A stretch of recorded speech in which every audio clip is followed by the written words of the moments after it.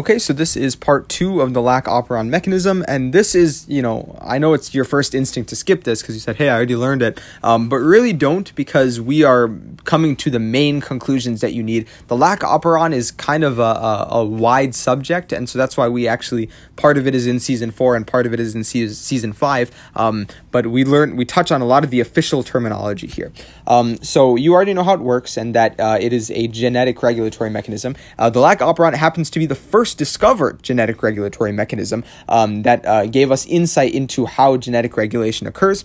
Note that the term operon refers to just a DNA unit that contains in the case of the lac operon, the operon is a DNA unit that contains a cluster of genes under the control of a single regulatory signal.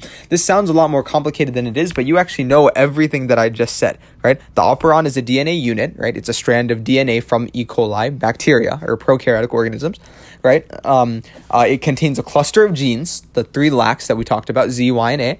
And finally, it's under the control of a single regulatory signal, the promoter, right? So again, I know this seems complicated, and really because we're using a lot of, official terminology for this process, but now that we've discussed it all in part 1, now you know exactly what's going on. I just wanted to fill in all the blanks really quickly.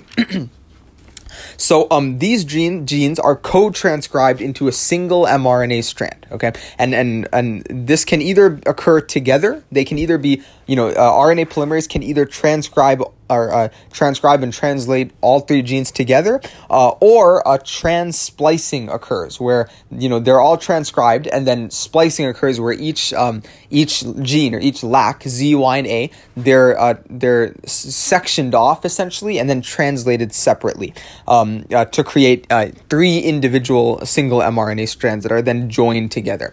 And so this is kind of leading up to the key idea that I mentioned in the first one, because it is very important, that genes in the operon are either expressed all together or not at all. Okay, and I throw this in because I don't want you thinking that the body kind of chooses, we'll express Z this time, or we need A this time, right? And it seems like that would be the case because the body might say, hey, we need glucose. We have a lot of lactose and we need to break it down to glucose, so let's express only the LAC-Z, which creates for us beta-galactosidase, which allows us to metabolize lactose into its base components, that might be, what you're thinking of, but that's why I defined operon in the first part of this as, all the genes occur sequentially. They're right after each other. There's nothing in between them.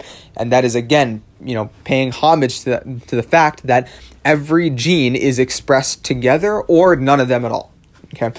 The lac operon, moving forward, the lac operon is an example of an inducible gene set that is responsible for metabolizing lactose. And I already told you that this is really the entire function of the operon mechanism is to metabolize lactose, right? But what do I mean by inducible gene and, inducer, right? Lactose is the inducer molecule, okay? Meaning its presence induces or brings about, right? Brings about the transcription of the genes. And this is exactly what I was saying in the previous module, that you can think of, when I was talking about repressors, I told you that lactose binds to the repressor, causing conformation change. And, for those of you who have been following this series for a while, or just, biology, that sounds exactly like a ligand and receptor pair protein, right? Receptor protein pair, right? Because the ligand binds to the receptor, that causes a conformation change, which ultimately leads to a physiological response, right? And so I wanted to throw that in so that you could kind of visualize this, because I know this is a podcast and I can't draw anything for you, and really a lot of this would be a lot easier if I could draw for you, but I wanted you to be able to understand exactly how the lactose in this situation is interacting with the repressor protein to cause it to leave or come back at will. And so I described it as a ligand and receptor protein pair, and that's not incorrect, that, because that is exactly what's going on, but we just use a different term for it. We call it an inducer molecule. So kind of think of it as a ligand, a signaling molecule, because that's what's going on. Its presence induces the transcription of the genes. Okay, and specifically, exactly how that happens. You can explain it. You can explain that for me, right? I'll run through it really quickly. When lactose is present, the presence of lactose causes a conformation change in the repressor protein, which causes it to detach, allowing polymerase to synthesize the new strands for transcription to occur, basically. The repressor protein is constitutively expressed, okay? So the lac operon is an inducible gene where lactose is the inducer, and then the repressor protein is constitutively expressed, meaning that it is the default. It's transcribed very early at the beginning. And I throw this in there because what are we doing this all for? Metabolizing lactose, yes, that's the overall function, but how are we doing it? We're creating proteins, right? Proteins are actually really kind of the lifeblood of everything we've been talking about with relation to DNA, because DNA is just the blueprints for a protein, right? That's all it is, right? The lac operon, in this case, we're talking about lac Z, Y, and A to create proteins, right? Beta-galactosidase and lactose permease and the other stuff we haven't talked about, enzymes, which are just proteins, right? And so I want to draw this distinction because the repressor itself is a protein. You might ask, okay, if the repressor is a protein and an RNA polymerase are proteins, when do they get transcribed? Right? When do they get formed? Right? If they're involved in this process that we're synthesizing more proteins, how are they involved? And so, the RNA polymerase is obviously synthesized somewhere else. It's because it's a very versatile enzyme. It's involved in many physiological processes. But the repressor protein is constitutively expressed, meaning it is transcribed at the very, very beginning, at baseline, if you will. It's kind of the default. Another, not really correction, but distinction that I want to draw is I told you in the part 1 of this that the lactose is the signaling molecule. Again, we're going to stop calling it that and start calling it an inducer, okay? Lactose is the inducer, right? And we learned from the previous module that lactose is what binds to the repressor. However, it turns out that the actual molecule that binds is called allolactose, okay? It's not lactose that binds, it's allolactose that binds to the repressor. And allolactose is a metabolite, meaning it's a byproduct of metabolism. So as your cells are undergoing respiration, they are producing all these byproducts in addition to ATP, which they're after. And so one of these metabolites is allolactose, which actually binds to the repressor. So you might say, wait, why on earth did you tell me then that lactose binds to the repressor and not allolactose? And the truth is that they're not really like separate molecules. Like, obviously they're not identical, but allolactose is all allolactose is it's a lactose molecule whose shape was slightly altered by galactosidase. Okay, in the interaction with galactosidase,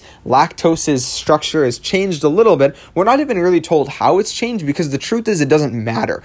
Really, allolactose binds, but that's not really that important to draw that distinction. If you think of lactose or allolactose, they're very, very, very similar molecules. Okay, they're not, they don't undergo very different chemistry or anything like that. And so that's why I said in the previous module, and I've written all these notes well before I started even recording this podcast, but I wanted to include that to think of lactose because I didn't want to introduce too many unfamiliar terms. It is completely fine to think of lactose as what's binding to the repressor protein. If you're taking a test or doing some advanced research, you'll want to draw that distinction. But allolactose is so similar in shape and chemistry to lactose that we don't really need to draw that distinction. I just want to throw it in here just so if you go on like Wikipedia or something, it will say allolactose, not lactose, and I just want you to be aware that this is not a very fundamental distinction. So now I'm going to be closing up the module.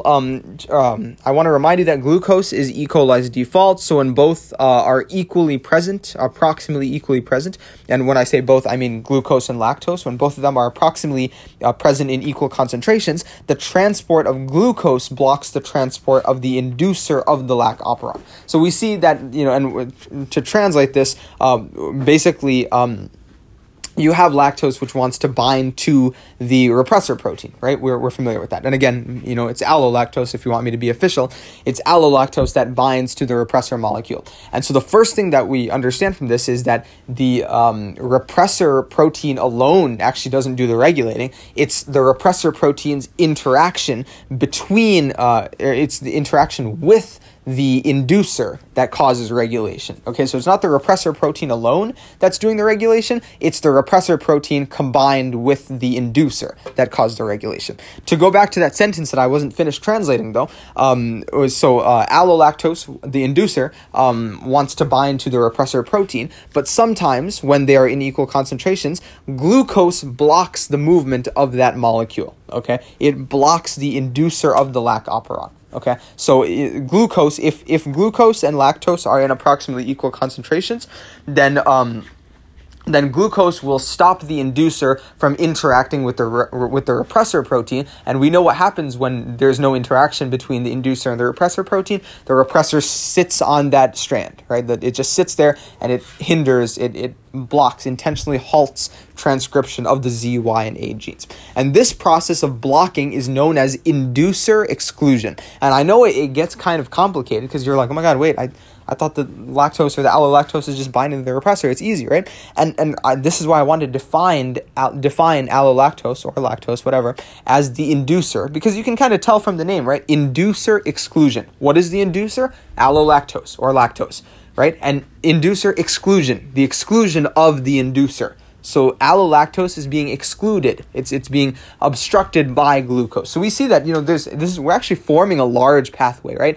Because if we start from the bottom up, we say we have the lac operon and the repressor control, regulates that, right? But then we learned a little bit more and we said, wait, no, but actually allolactose regulates the action of the repressor protein. And then we learned a little bit more and we said, hey, actually sometimes glucose regulates the action of allolactose, which regulates the action of the repressor, which regulates the action of the lac operon. I'll say that one more time. I know it's confusing, but if you hear me say it again, I really think it'll help. So we have, in order from the beginning, we have glucose, which regulates the actions of allolactose, the inducer.